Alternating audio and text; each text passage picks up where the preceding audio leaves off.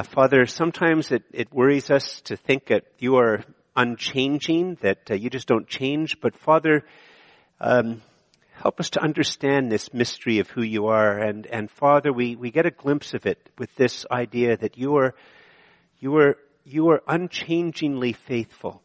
That when you accept us as your son or daughter in Jesus, by faith in Jesus, that you never let us go. Nothing can stop you from letting us go. We thank you, Father, that you are a great God, that you are faithful, that you desire to know us and have us know you. And so, Father, bring your word home and bring this truth home to us this morning. And we ask this in the name of Jesus, your Son and our Savior. Amen. Please be seated. So one of the challenges in courtship and in marriage is you meet somebody and you become interested in them, and then you start to get to know them, and that's the challenge. Because as you get to know them, you start to realize there's things about them which you hadn't quite realized before. And sometimes you find that endearing and wonderful. Sometimes you find it shocking and upsetting. And sometimes you just find it a little bit irksome. And part of the whole process of developing a relationship is how you manage those things. As you know, some of you maybe have dated somebody, or started to become friends with somebody. It doesn't have to be romantic. And then after a while you realize, no, I don't really think this is going to work. I don't really think we can be friends. This particular habit or this particular aspect of their personality, I just can't quite manage it. People are angular, if you know what I mean. In fact, it's one of the differences between imaginary friends and real friends. Imaginary friends, I don't know, they always laugh at your jokes. They always just go along with what you want. Real friends don't always laugh at your jokes, and sometimes they can be very irritating. You know, one of the marks of the fact that God is a real God, and not just an imaginary God, a make-believe God, is that we Christians believe that the true God that does exist has spoken to reveal himself. And he's revealed himself to us through his word. And so what that means is that when we read his word, because he's not a make-believe God, an imaginary God, there's times when we read his word and we go, ooh, really? Really? You say that? And we cringe. Now, you might think I'm being a little bit extreme, and if you're a guest here, you're thinking, gosh, I know I shouldn't have come to an Anglican church saying such mean things about God. That would never happen to me. Well, I'd like you to take your Bibles and turn to Galatians chapter 4, and we're going to read verses 8 and 9. And if you don't think that, imagine that you are going to, on Monday, tomorrow, you're going to gather all of your co-workers together, and you're going to read this verse to them slowly, these two verses slowly. All your co-workers. The atheist, the agnostic, the spiritual person, the Muslim, the Buddhist, you're going to read this to them. Galatians chapter 4, verses 8 and 9. Formerly, friends, when you did not know God, whoa, just don't go any further. When you did not know God. You're saying, the Muslim says, you're saying I don't know God? The Buddhist says, you're saying I don't know God? The spiritual person, you're saying I don't know God? Formerly, when you did not know God, you were enslaved to those that by nature are not gods. But now that you have come to know God, he's talking to Christians, or rather to be known by God, how can you turn back again to the weak and worthless elementary principles of the world whose slaves you want to be once more? Now, depending on your personality type, some of you might be saying, I'd love to read that text to my coworkers, my boss's boss. And others would be saying, well, George, maybe you have a little bit of a point about sometimes there's things in the Bible that just sort of make us get a little tiny bit uncomfortable. Because for many of us, this would be a very, very, very awkward text to read. In fact, sometimes I say, well, if you actually know the original language or something like that, it says this or that, it softens this or makes it. Actually, that doesn't happen here. In fact, actually, even to make it more blunt, It actually literally says, when it says in verse 8, in my version of the Bible, it says formerly. Literally, it says, however, then. And however, then, in the original language, is emphatic. In other words, if we were to try to be translating it more literally, it would just look tacky, but you would bold it and make it all capitals because it's supposed to jump out of the page. However, then, when you did not know God. And then you'll notice in verse 9, but now, and it's a direct contrast. So in fact, actually, the text is making some very, very stark claims. So we're going to camp here for a second just to get our minds around it, because you never know when somebody's going to ask you about stuff like this. So if you could put up the first point, Andrew, that would be very helpful. And here's the claim that the text is making. The true God exists, and there are no gods.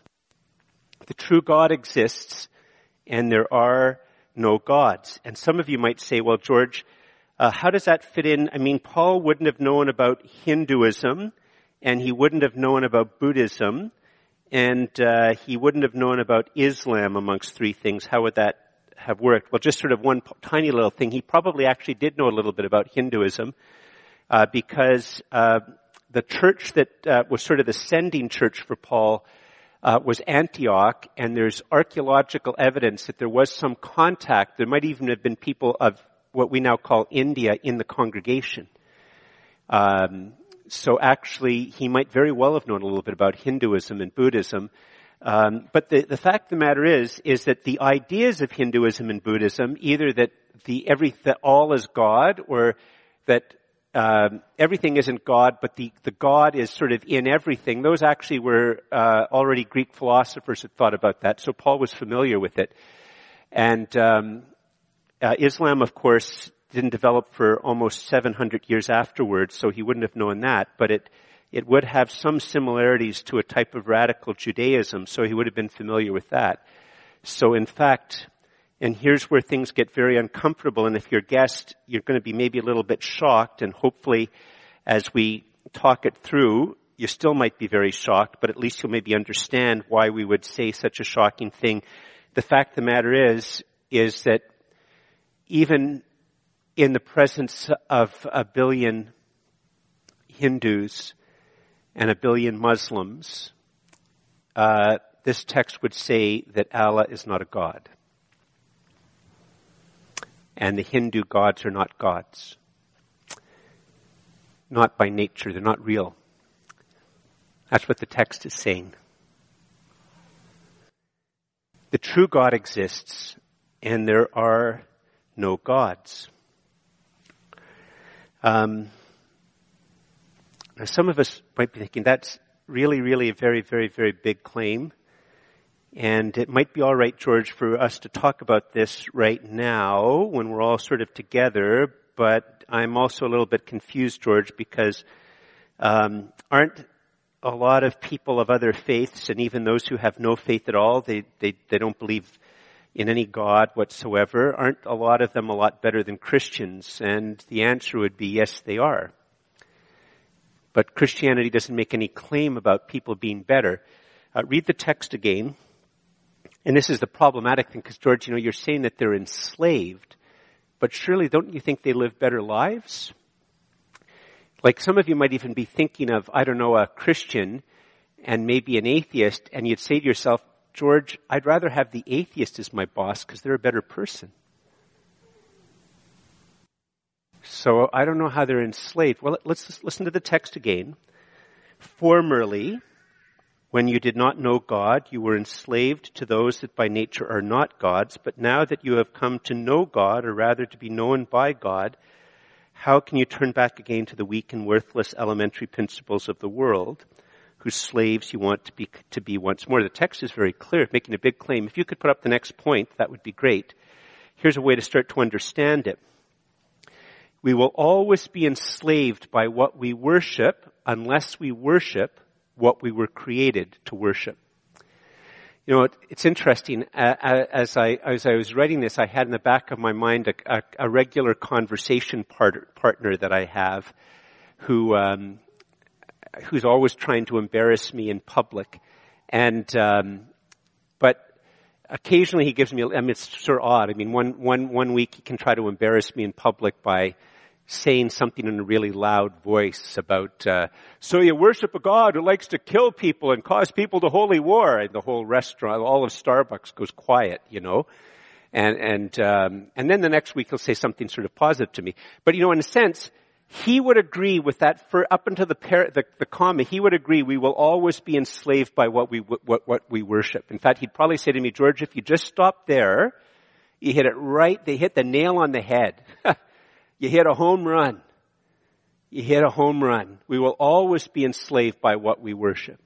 In fact, not just my friend who's an atheist, many people who wouldn't necessarily call themselves atheists or agnostics, they just say, all religion, it just enslaves you.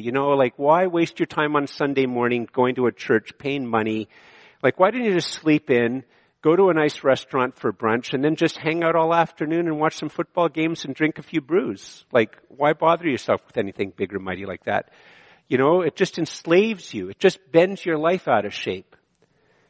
Just bends your life out of shape to serve this.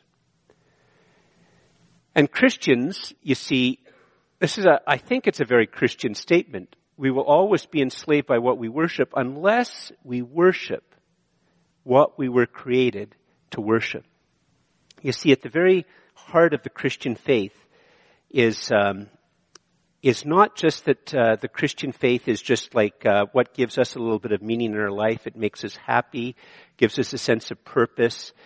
And when we talk like that amongst our non-Christian friends, they might think it's weird because they might think, why don't you get your meaning and all, I don't know, just from being centered, doing a little bit of yoga, I don't know, volunteering occasionally or, whatever. It seems a bit odd and it leaves you to take odd positions on things like abortion. But, at the end of the day, if we say, well, it just gives me some peace, it gives me some purpose, they say, well, for some it's rock climbing, for some it's yoga, for him it's church, for me it's a few beers watching football all afternoon, whatever, cranks, whatever turns your crank, that's all we say. But Christians actually make a very, very, very deep claim. We make a claim that we are creatures in a created order, that there is a God who does exist, and that God who does exist chose to create out of nothing. And when he made human beings, he made us to be in his image and likeness. And he made us to know him and to be known by him and to have fellowship, communication, community with him. That's how he made us. He made us to look out to him, to love him, to be grateful to him, just to rejoice in who he is, just as in a sense, if you have a really, really great friend and you just sort of rejoice in who they are and your friendship, not all, but you just have this sense of joy of having a really good friend or, somebody really important in your life like that, and in a very real way, but to the nth degree because God is eternal, that for all eternity, just sort of rejoice in God. And God made us to get our meaning in relationship to him, to get our direction in relationship with him, to have our sense of worth in connection to him, and to get our satisfaction in connection with him. God made us to be the type of creature that always looks out or goes out to have meaning and hope and purpose and satisfaction and direction. And when in Genesis 3, we raised our fist at God and said that we want to be equal with you at least, and we turned our back on God, when we did that, it didn't mean that we stopped being human. It meant that our backs are turned to God, that we become far from God, that we become lost, in a sense, in our own imaginings apart from God. But that part of us that we were made to look for somebody or somewhere or something or some idea or some principle that will give some meaning to our life, some purpose to our life, some direction to our life, some shape to our life, some grounding to our life. That part of us that continues to look out continues to look out. It doesn't go away, but what it means is that we will now look everywhere other than God. To have meaning, to have a sense of purpose, to have a sense of direction, to have a sense of being grounded, to have some type of satisfaction, of hope. That will have to be now somewhere other than God. And if you think about it for a second, if we were designed in such a way that we would find that in God, and now we go somewhere else other than God, that's actually being bent out of shape. And the fact of the matter is that much of what we give ourselves to and find our meaning in is even less than human. Friends, every single person you meet today, it doesn't matter if you go for a walk down Rideau Street and you meet the most broken down street person that you've ever seen, or if by chance you're walking down the street and you get a glimpse of a billionaire or you get a glimpse of the prime minister, every single human being will last longer than Canada, will last longer than the United States. Canada will come to an end. The United States will come to an end unless Jesus comes first. But human beings survive death. Canada is not made in the image of God. Every human being is made in the image of God. The person will last longer than the nation, the ideology. And that doesn't even count the fact that so many of us, what we do to find meaning in our life, even, we find meaning in our life from having gadgets, but they're all less than us. Like, why is it that we find meaning for something that we make which is less than us? I talk in my blog about, if you look at it this week, about, whether Hinduism and all and the Buddhist type of idea, and that in the Bible. And at the heart of it is that all of these ideas see ultimate reality as fundamentally impersonal. But in our day-to-day lives, if something is making more and more impersonal, if we serve impersonal things, that makes us less, not more. And whether it's ideas like Marxism or capitalism or whatever, if that becomes what drives us and what motivates us, we're giving ourselves to something that's less to us.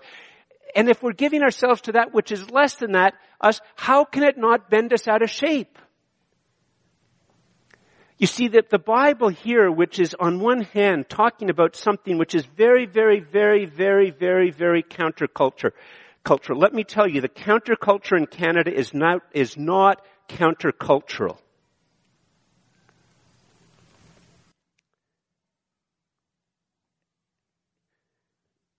Galatians 4:8-9 is profoundly countercultural, which is why we would feel so profoundly awkward about talking about it with our boss and our boss's boss and our coworkers. But when you think about it, there's profound wisdom. We might be uncomfortable about it, but there is profound wisdom. If you could put up the next point. The not by nature gods enslave people. The true God died a slave's death to redeem and free us from slavery to not by nature gods. You see, what the Bible is saying here is, you might wonder, is the Bible saying that there's not other gods? That's a bit of a more complicated thing. The Bible sort of says that they're not by nature gods. In other words, on one level they don't exist as gods. But even this word elementary principles, there's 3 different ways it can be translated in English, all of them valid. Elementary principles and elementary powers or elementary spirits. If you look at Bible translations, all 3 of them will be present. And the idea in the original language encompasses all 3.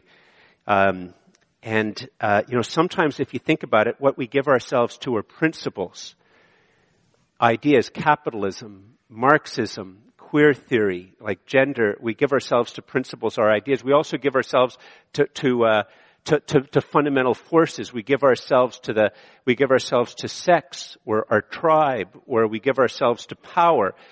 We give ourselves to fundamental sort of powers in the world. And then the Bible also says that sometimes those things which are worshipped as idols or gods are in fact demons. That they're in fact they're demons. And in all of these cases, if we give ourselves to them and they're not the real God, and we were made to worship and to know the real God, to find our meaning, our hope, our satisfaction, our grounding, everything in the real God who truly exists, who creates all things and sustains all things. He's not a God who made all things and then went away. He's a God who made all things and then sustains everything. Every second of existence is sustained in existence by God, not by itself, but by God. And we were made to know that God and to worship that God. And if we go either towards principles or powers or spirits, we are bending ourselves. And this idea that is now sort of being revealed to us and is very profoundly uncomfortable to us as Canadians, this is not, it's so funny that the way we automatically try to think of God is that when we think of God, we think of Him like an elemental power or an elemental principle. We think of Him as an abstraction, which is what a principle is. Or we think of Him as connected to a power, whether it's the power that race holds, or the power that money holds, or the power that, or just our desire for power holds. Or we think of God in terms of almost really ways that would be the best way to think of demons, as that God is going to be a God who just wants to control us. He just wants to enslave us. He wants to demean us.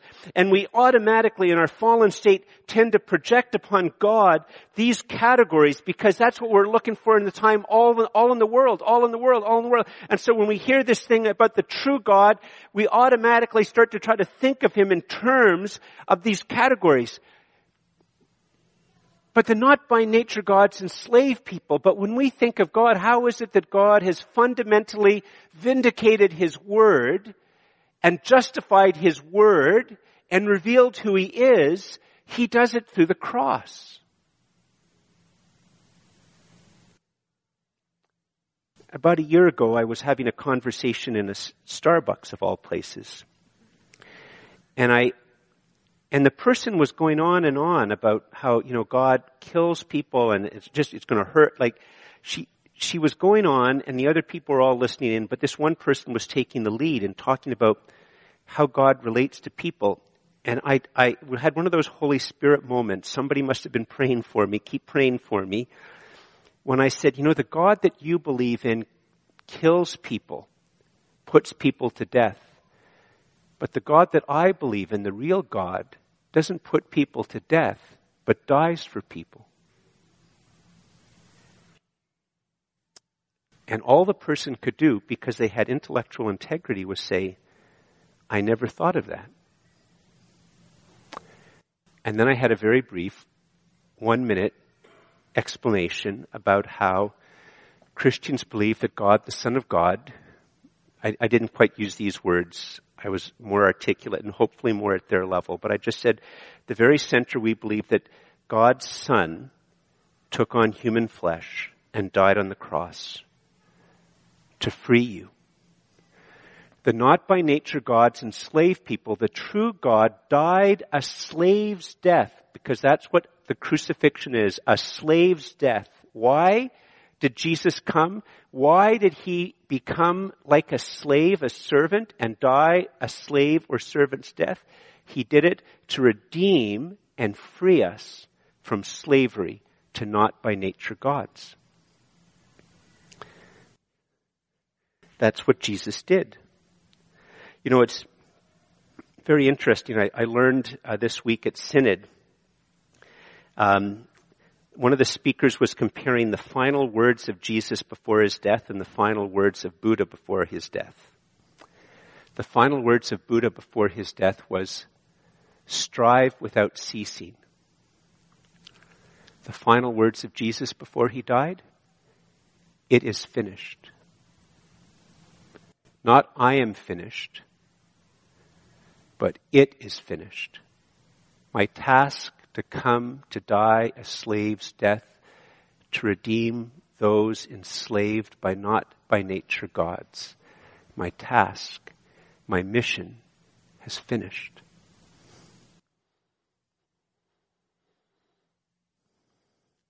Some of you might say, okay, George, help me out with something here. I thought God knows everything, so how can it say that He knows me? Like, I thought God knows everything. How come it says he knows me? Look again at verses 8 and 9. You might have noticed that 8 and 9 are important verses. And if all you remember afterwards is 8 and 9 and not my points, then the Holy Spirit's done a good work in our midst. Listen to verses 8 and 9 again. Formerly, when you did not know God, you were enslaved by those that by nature are not gods.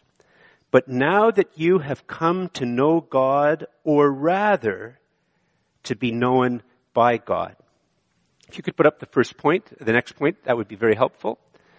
When by faith we receive the gospel, we become known by God as his treasured child forever. That's what the text is saying. When we by faith receive the gospel, we become known by God as his treasured child forever.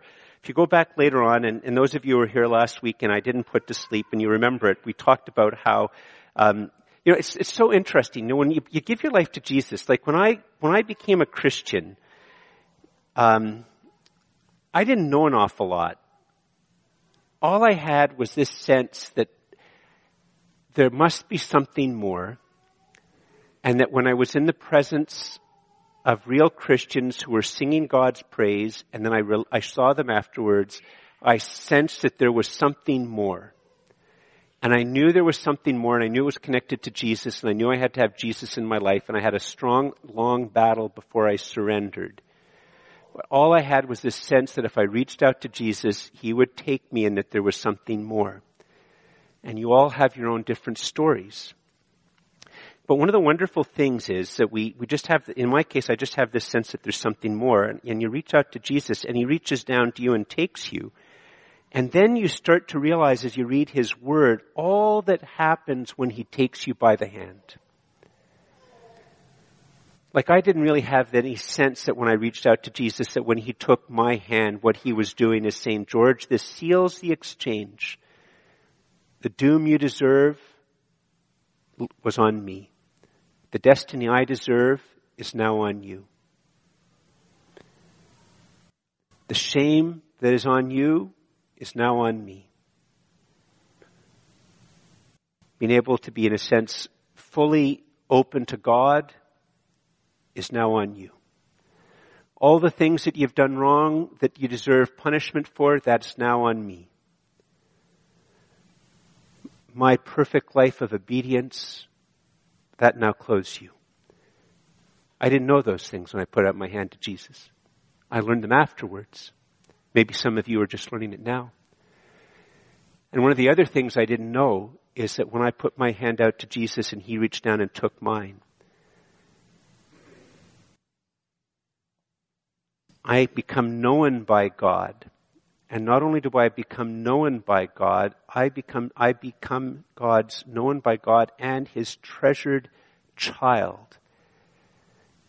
And this is something that will exist forever.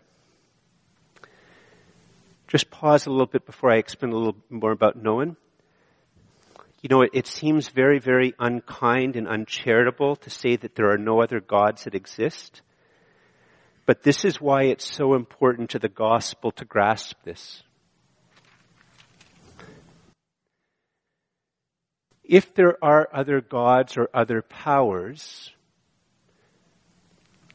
that really exist, that are like God, that are true rivals to God, then one of them could elbow God and he'll let me go. One of them can make an accusation about me to God and God will let me go. One of them can grab me themselves and pull me out of God's grips, and God will let me go. But when we understand that there is in fact only one God, and there are no other gods, then when the Bible says that we are known by God and he will never let us go, nothing can make him let us go because God has no rivals. He has no rivals.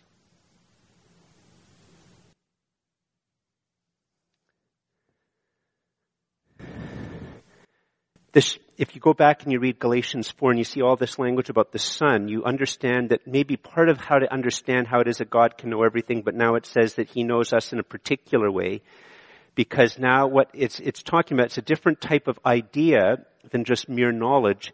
It's knowing us as the Son who inherits everything, which is what we talked about last week. It's personal knowledge. In fact, if you could put up the next point,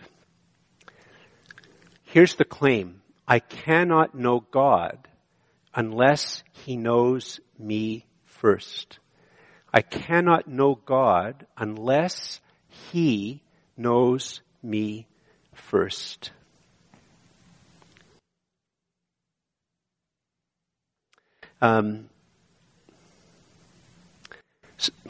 What's going on in this idea of personal knowledge and God knowing us first in some way? Imagine you're going to this church. You go to this church for a year, and in this church, you start to hear a lot about this other person. A lot of different people they talk about this person a lot, and they just talk about him or her. They tell you lots of stories about him. Like, for instance, he's not here, but we could probably all tell you 10 Daniel Gilman stories. He wouldn't mind me using him as an example, right?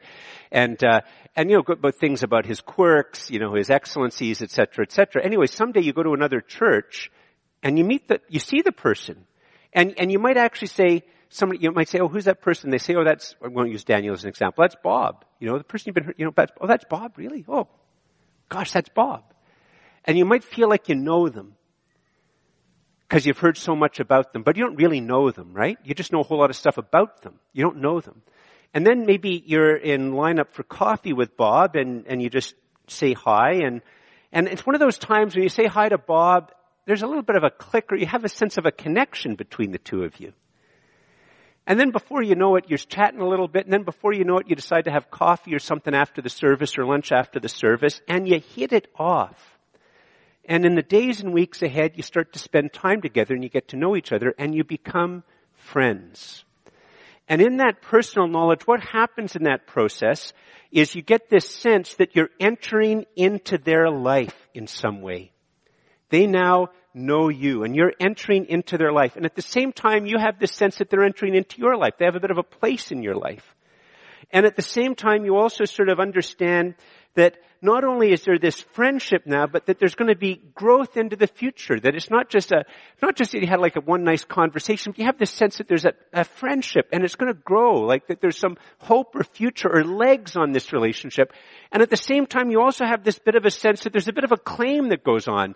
You're not just two people passing on the street, you're friends. In fact, if 3 months later you were at a party and you introduced Bob as your friend, and Bob said, well, actually, we're not friends, you'd be crushed. Because in that type of personal knowledge, there's a claim. And not only a claim, but a sense of things going on in the future. And you'd be crushed. Now, that's how it just works when there's just two people, and we're both people, and it's a little bit equal. But let's just think of, it's hard to think of God, but think of something different. Think about becoming friends with the Queen of England. I was going to use either Trump or Trudeau as an example, but the opinion polls might not make that a good example in terms of how they're doing. So I think, most people like the Queen. And so we know a little bit about it. Some of us know people who are fixated about the Queen, and we think it's a little bit odd, right? Queen memorabilia, Queen facts, and stuff like that. By the way, I'm talking about the Queen of England, not the rock group, just to be clear about this, in case some of you are a little bit confused. And the way it is with the Queen, how on earth could I ever become the Queen's friend? I've been told that when Anglican bishops go for every 10 years go to the Lambeth Conference, one of the things that they do is have tea with the Queen at Buckingham Palace. And I believe, if I remember correctly, when they have tea with the Queen, they're actually not allowed to shake her hand. If she reaches out her hand to you, you can take it. But you don't reach out your hand to her and have her take it. And, it would be, let's say you have an honor and you get to go to Lambeth, you go to Buckingham Palace and you meet the Queen. And, you might think, I think there was a bit of connection between me and the Queen. And your friends would say, are you smoking dope? Like, get over yourself. There's no connection between you and the Queen. But if the Queen phones you up, you go, whoa. And she says, and she chats with you for a few moments. Like, if you're like me, it would be, like I'd be like the deer in the headlights, right? You wouldn't know what to say. And then she invites you over for lunch. And it's maybe not 1,000 people, but just 10. And then she calls you and she invites you over. And then it's a private thing. And then at some point in time, you realize you're talking on the phone. You're actually spending time with each other. The Queen knows you. The Queen considers you her friend. And now I can consider the Queen my friend. Before I wasn't allowed to even touch her. Now if we get together, I could put my arm around her. Actually, I think she's short. My arm around her. And I wouldn't have guards coming and arresting me. She could put her arm on me. Now, if that's how it works just with the Queen, that's how it works even in a far higher degree with God. In our arrogance and pride, we think we're quite a catch for God. But in reality, we can't know God unless He knows us first. And when He knows us, some of His life comes into us, and our life goes into Him. And a claim is made by God in our friendship. And the possibility of growth into the future is present as well. And God will never let me go. God will never let me go. If you could put up the next point. When God knows me, He knows me for eternity. My knowing of Him ebbs and flows. His knowing of me is unfailing. And here's where that other knowledge of Him is very powerful. If I got to become friends with the Queen, at some point in time I might start to worry that if she knew a little bit about me, she wouldn't want to be my friend. Or it might be that in a couple of months or something, I do something, and as a result of that, she won't want to be my friend. But God knows me from the moment of my conception to the moment of my death. He knows the dreams I have that I don't remember when I wake up. He knows all my masks. He knows the things I'm proud of. He knows the things I'm ashamed of. He knows all these things about me, and yet He chose in love to have God, the Son of God, die for me. And He knows me perfectly, and He chooses to know me. Perfectly, deeply, eternally, unshakably. I have periods of rebellion. I have periods of doubt. I have periods of just unbelievable narcissistic self-obsession. Do I hear an amen? No, but God, His knowledge of me never stops. He knows me eternally. And you see,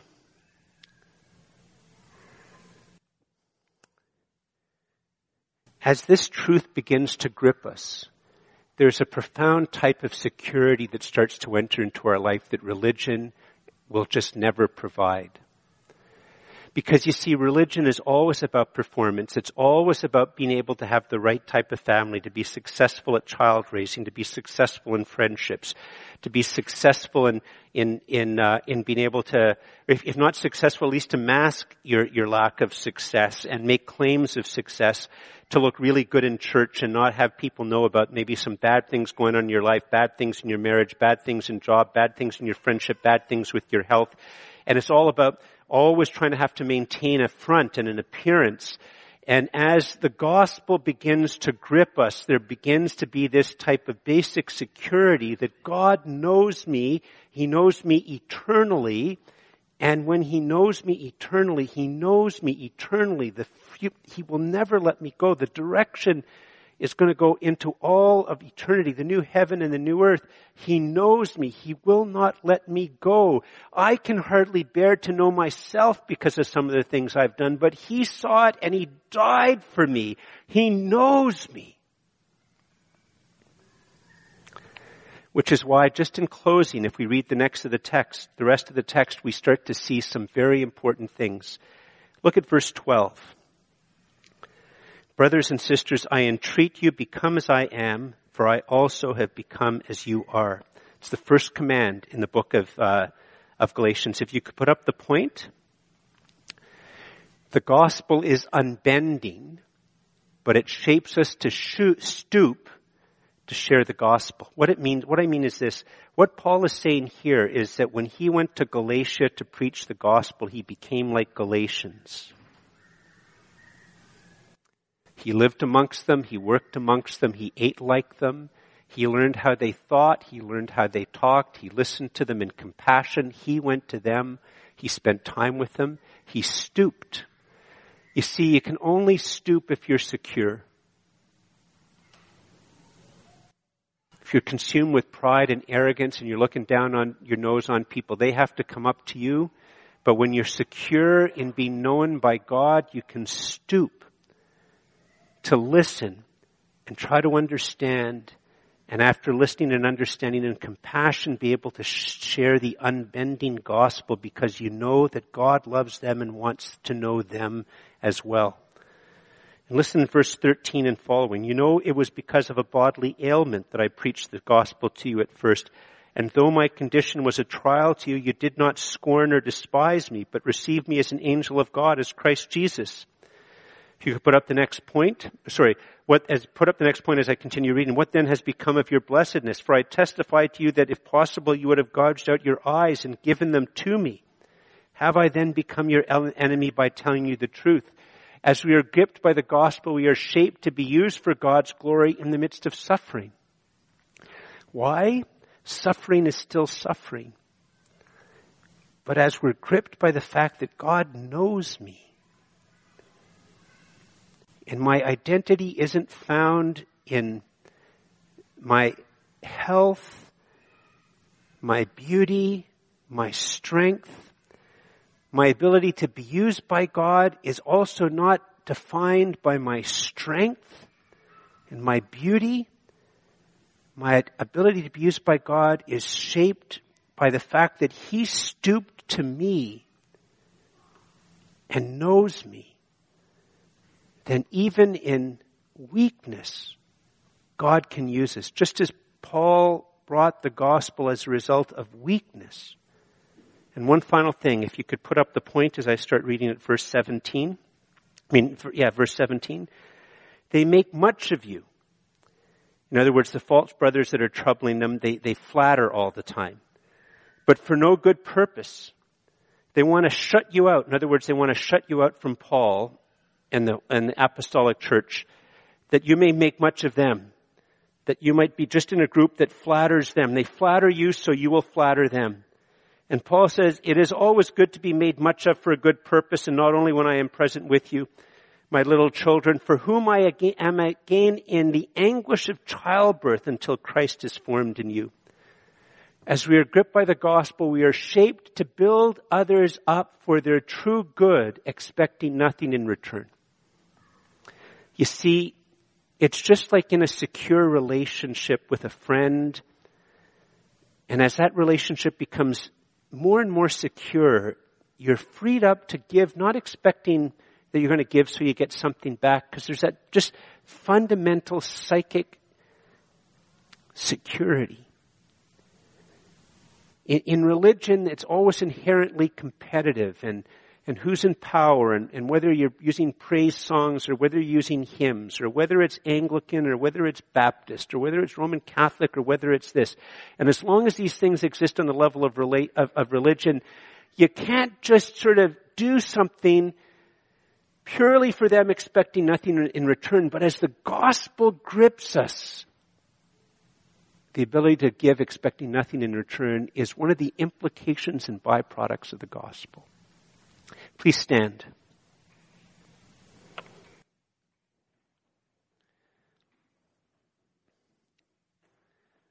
I don't know how you'll pray as a result of this sermon. But for some of you maybe who have never given your lives to Jesus, I just want to really assure you, nothing in your life is a surprise to God. Nothing that will be in your life in the future is a surprise to God.